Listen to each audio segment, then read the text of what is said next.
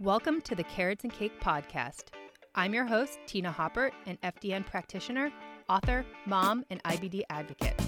Tune in each week for real-life advice and strategies for becoming your happiest and healthiest self, all while thriving in the gray area. Trust me when I say you can have your carrots and cake too. Welcome to the next episode of the Carrots and Cake podcast. Today, I have a special guest, Ali Damron, and she is somebody I have followed online for quite a while now. She's a wife, a mother to two little boys, a licensed acupuncturist, and a certified personal trainer. For the last 9 years, she's run her own successful private practice as an acupuncturist. And more recently, she's taken her message to online, and she does a lot of one-on-one consultations on women's health and hormones. And she also offers digital courses. And she has her own podcast called The Ali Damron Show, which I have listened to pretty much since it started. So this is very exciting to have her on here. And today we're going to talk all about birth control, hormonal health, all that good stuff. I have a bunch of questions that you guys sent via Instagram, so we will dive into those shortly. But first, Ali, do you want to give us an intro? I know I said a little bit about you already, but if you wanted to give any additional details on what you do, who you work with, all that good stuff. For sure. Yeah. Thank you. So thank you so much for having me. I'm super excited to have this conversation.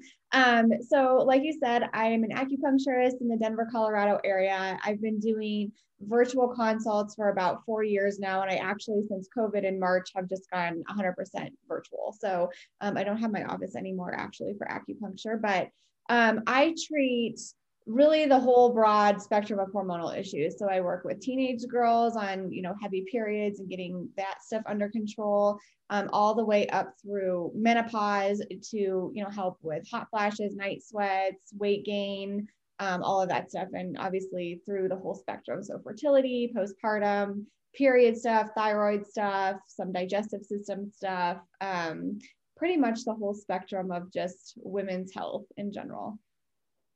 Awesome. Well, again, like I said, so pumped that you are here, and you're my second guest, so it's especially exciting. So yeah, let's dive into some of these questions, because I know a lot of women, including myself, have questions about birth control and essentially what it does to the body, specifically oral contraception, the pill. So yeah, what happens to our body when we start taking the pill? Okay, so there's a couple different options of the pill. So there is a combination, and then there's progestin only.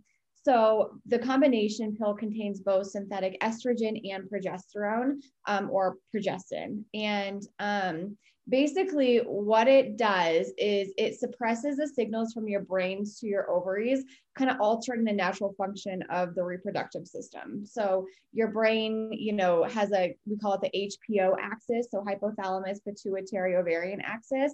And that part of your brain communicates with your ovaries and says like, hey, produce, estrogen at this time, or it's time to ovulate, do this, or produce progesterone at this time. And so basically what happens when you take the pill is it just shuts down that communication. And so you're getting this either both progestin and estrogen, or just progestin only, and your body or your brain is like, okay, so we're having all these synthetic hormones. We don't actually need to produce anymore. We have enough in us.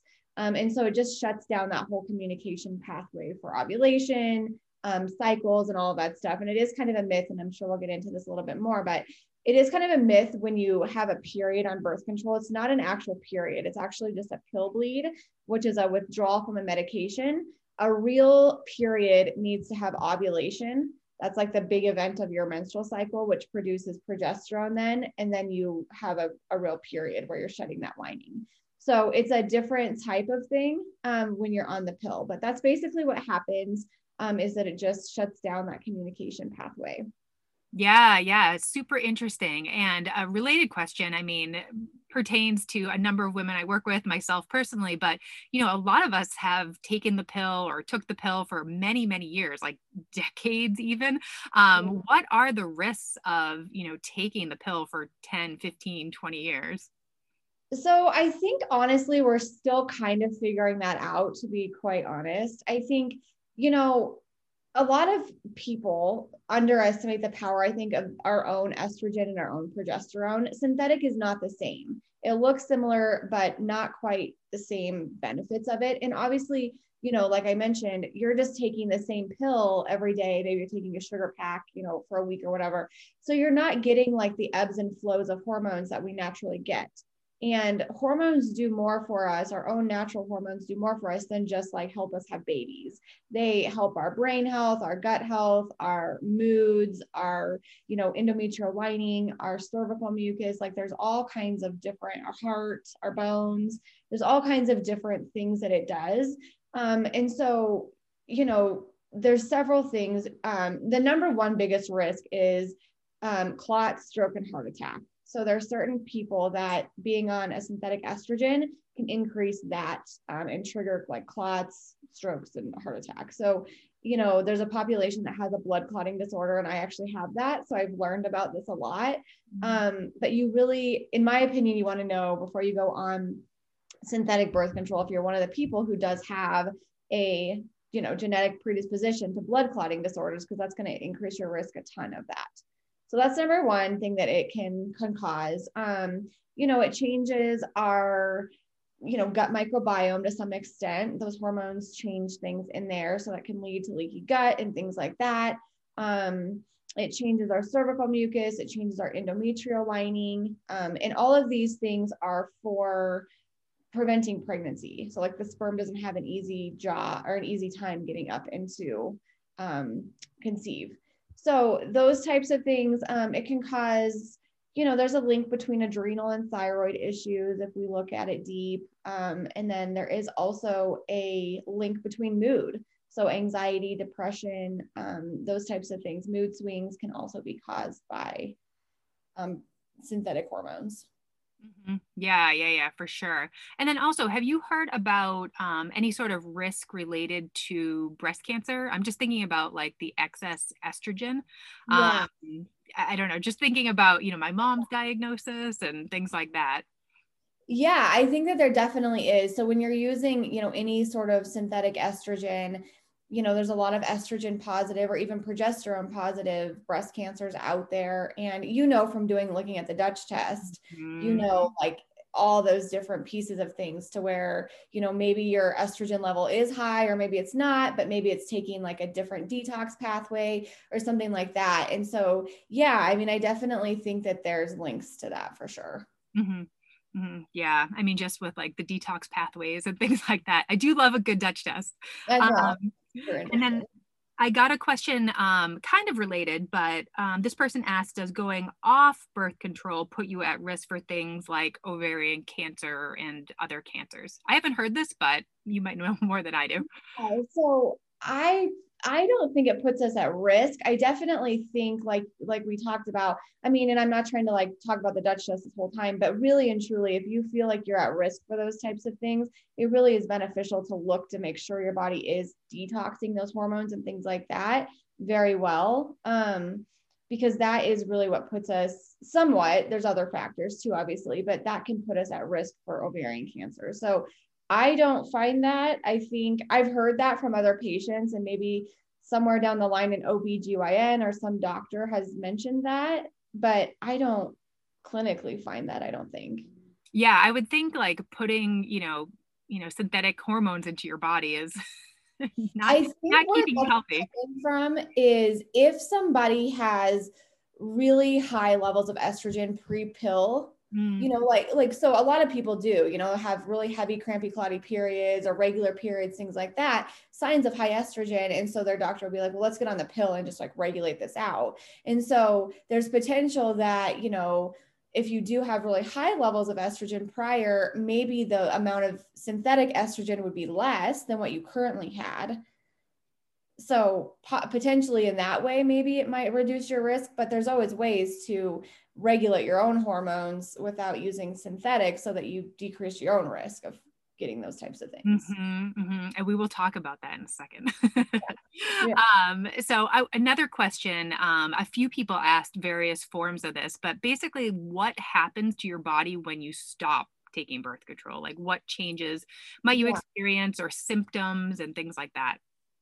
So A lot of people honestly go back after birth control to kind of what they were experiencing pre-birth control. So if you had normal periods and you maybe just took birth control for pregnancy prevention, there's a good chance that your body will kind of resume that quickly.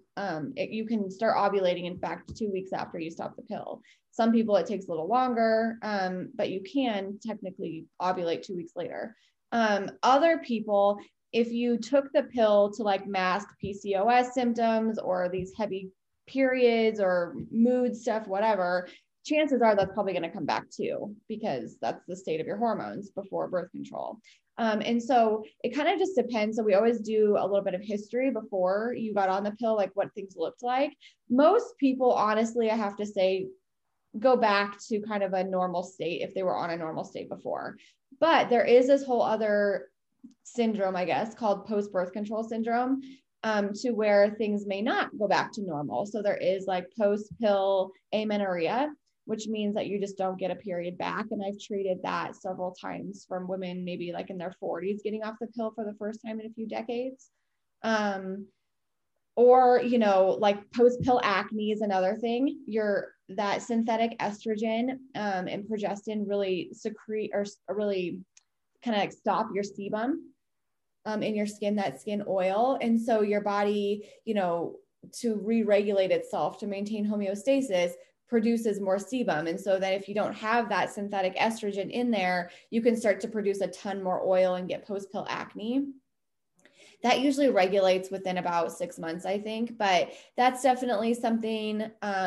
So those are kind of the big things that I see, either just old hormone issues rearing their ugly head, post-pill acne, or post-pill amenorrhea, where you just don't get a period for a while. And I did get a question related about hair loss. Do you ever see that as far as people just starting to lose hair? It could be related to a bazillion things, but specifically related to like post-pill. Yeah, post-pill. Yeah, you can. And again, I think a lot of it kind of stems back to what are the state of your natural hormones too, because, you know, if you have really low levels of hormones, you're kind of deficient to begin with estrogen, progesterone, maybe thyroid, maybe cortisol, all of those different things. The pill can mask, definitely. I mean, a lot of people use the pill to mask symptoms. And so the pill can mask some things for you that might kind of rear their ugly head in the other end of things too. So yeah. Yeah. Possible. And I was also thinking just nutritional deficiencies could lead to hair loss. And I mean, the pill, I mean, for sure, I mean, can make you depleted in all sorts of vitamins and minerals. Things like that. So it depletes you in like B vitamins, zinc, several other things as well. There's a formula for any of your listeners who are on birth control that's called OC Companion by Vitanica. And it actually it's for women taking oral contraceptive. So it's helpful in moving your making your liver move that estrogen through there a little bit better and replenishing all those nutrients. So yeah, that is a possibility too. Yeah. Oh, that's great. That's a great tip for sure. And that's a good transition to the next question. So if you are coming off the pill, or maybe you just have like crazy imbalanced hormones, like what is the best way to naturally balance your hormones, or at least push them in the right direction? I know it's not going to be a straight answer, but just some of your go-tos as far as advice for women. So kind of twofold. So number one, again, be a historian and go back to what you were experiencing pre-pill. So we probably want to go back to treating that most likely. Secondly, there's a formula also by Vitanica. I use that formula quite a bit, or that company for women's hormones. And it's called FemRebalance. And it is made for women who are going through like getting off the pill, stopping breastfeeding, maybe postpartum, if you're not breastfeeding, perimenopause. It's just kind of like irons out your endocrine system. So it has something called Vitex in it. And Vitex helps restore that connection from your brain to your ovaries. And so Vitex is super helpful. And if you know that you're going to be getting off the pill, I actually recommend starting some like Vitex or some treatment, whatever that looks like for your unique situation, maybe like a month or two even before you get off, so that you can kind of just like get it going in the right direction. And then that can help you kind of wean off the pill, or you don't really wean, but you know what I mean? Like kind of start on the right foot, getting off of it. So I like Vitex for that. And other than that, it really just kind of depends on, again, like what was the problem before? Is it PCOS? Is it hypothalamic amenorrhea? Is it high estrogen, low progesterone? And then we treat that. Yeah. So definitely getting to like the root of what's going on with hormonal balance. Because a lot of the times it really isn't like just the hormones. It's usually something else that's happening with the gut or elsewhere in the body. And a good Dutch test is always really helpful. Helpful, but don't do it while you're on birth control. Not the best bang for your buck if you're on synthetic hormones. It doesn't show some of the stuff you want. But yeah, I mean, I think that those are all good things. And you know this too, but in hormonal world, we look at hormones as kind of like in a pyramid. And so that foundation of the pyramid is going to be cortisol, which is our stress hormone, adrenaline, which is our fight or flight, and then insulin, which is our blood sugar. We want to make sure those three things are really balanced too. Yeah. This is what I talk about with my clients all the time, is like that stress management piece, because if your cortisol is through the roof, you're not going to feel great. And then blood sugar issues, like really making sure you are eating well-rounded meals that have, protein, carbs, fat, fiber, and just making sure you're balancing your blood sugar as well as you can. But yeah, definitely important. For sure. Okay, so coming off birth control, that was very helpful. As far as non-hormonal birth control options, do you have favorites? I got a lot of questions about the IUD, copper IUD, things like that. Yeah, so this is like such a unique question, and it really does just depend on like where you are in your life, like what you need to be doing. So there's a lot of different options. Obviously, if you're done having kids and you're married or have a partner, whatever, vasectomy is like the best thing because it doesn't do a whole lot to the man and it really saves a woman's body. There unfortunately isn't any like great options for women, like nothing that's not going to be somewhat of a pain in the butt to either put in, like condoms or diaphragms or something like that. Those are all options. Sponges, spermicide, those types of things are options. If it's more, I guess a little bit less long-term, maybe a lot of people don't like to use those for long-term options. In terms of like IUDs, so the most common ones are the Mirena, which is progestin based, and the Paragard, which is a copper IUD. So if I have my way, I think the copper IUD is probably the best option for long-term non-hormonal birth control for a woman. It is copper, so you definitely want to watch that piece of things. You can get a simple blood test to look to make sure that your copper is not through the roof if you want to while you're on it. Zinc also is helpful to take while you're on a copper IUD, so you can just supplement with some zinc. A lot of women, it kind of depends on your own body. So with the copper IUD, a lot of women do still ovulate, which is good. It's obviously non-hormonal, so you're getting some of your own hormones. However, I have seen people like doing a Dutch test or something that they are on the copper IUD and your brain, knows there's something there. And so it's just like, yeah, not going to do it, not going to produce these hormones right now. And so that too can actually really make your hormones look low. Like estrogen and progesterone can also be impacted by that. So it's not, I think a lot of people are like, oh, non-hormonal, it's not going to mess with my hormones at all. Like it still has the potential to some extent, but it's probably for women long-term, probably the best option. The copper one. Well, vasectomy and then yeah, copper. I mean, is there really a risk of just copper toxicity, or does that not happen too much? I don't think it happens too much. Like I said, it can, but simple blood tests to just check your copper every now and again while you're on it can show if you're getting into that territory. Yeah. Okay, awesome. Yeah. Not the best. Exactly. Like there's not a risk-free option, unfortunately, for women. No, it sucks.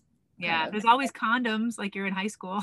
Yeah, exactly. That's the thing. You can go get a diaphragm, you can get like a sponge, you can do, if you trust yourself, like the fertility awareness method, where like the Daisy or the Ava bracelet, like those are options too, but you really do have to be aware. You have to know what you're doing. Let's talk about that a little bit, because that's something that I've played around with in the past. I read Taking Charge of Your Fertility teaches you exactly how to get pregnant and not get pregnant. But for somebody who's just like hearing about this now or like totally new to this, fertility tracking, what advice do you have for, getting started or at least, using some of those tools you mentioned? Yeah, so we come in an age of tech, which is helpful for things like this. So there is like the Ava bracelet. There's different, technology that we can use to wear, whatever. And basically, what you're doing with the FAM method or fertility awareness is you want to look at your temperature each day. And so for you, you kind of want to make sure that you have regular cycles, like they're not all over the place, or it's going to be harder for you to kind of track this. So if you have fairly regular cycles, you want to make sure that you're taking your temperature every day in the morning, first thing, not getting out of bed at all or anything like that, and seeing what it is. And basically, so our basal body temperature is lower the first half of the cycle, and then it spikes about 0.5 to 1 degrees around ovulation, and then stays high the second half of the cycle. And so we can, like, based on that, predict when we're going to ovulate, when we're going to get our period, if we're pregnant, because the temperatures will stay high in the second phase. But you want to, in my opinion, when I do it with patients, I tell them to do it for a couple months to make sure, like, you're not ovulating different days. Like, it does need to be fairly regular for you. And, do it a couple months to like make sure that you're tracking and you know what you're looking for. You also can look at like the changes in cervical position. You can look at cervical mucus. So there's different signs of fertility that you can look for, and either try or not try depending on what your goals are in those times of the month. And yeah, I briefly mentioned, taking charge of your fertility. Like if you want to know about like how your body works and what's happening, this book definitely goes into detail. And really, like, before, when I had insane, hormonal symptoms and stuff, I really didn't know a thing about my body, but that is really a great first starting point for just figuring out what the heck is going on with your body. Because yeah, if you've been on the pill for, decades of your life, you really haven't needed to pay attention to it. And I was that person. I was on the pill for 15 years before, I got pregnant with my son. But it could be like a really, really good, like I said, starting point for just like figuring out a lot of this stuff. Because I don't know what you think about this, but I do think a lot of hormonal imbalance can be quote unquote fixed with like nutrition and lifestyle changes and, paying attention to how your body works.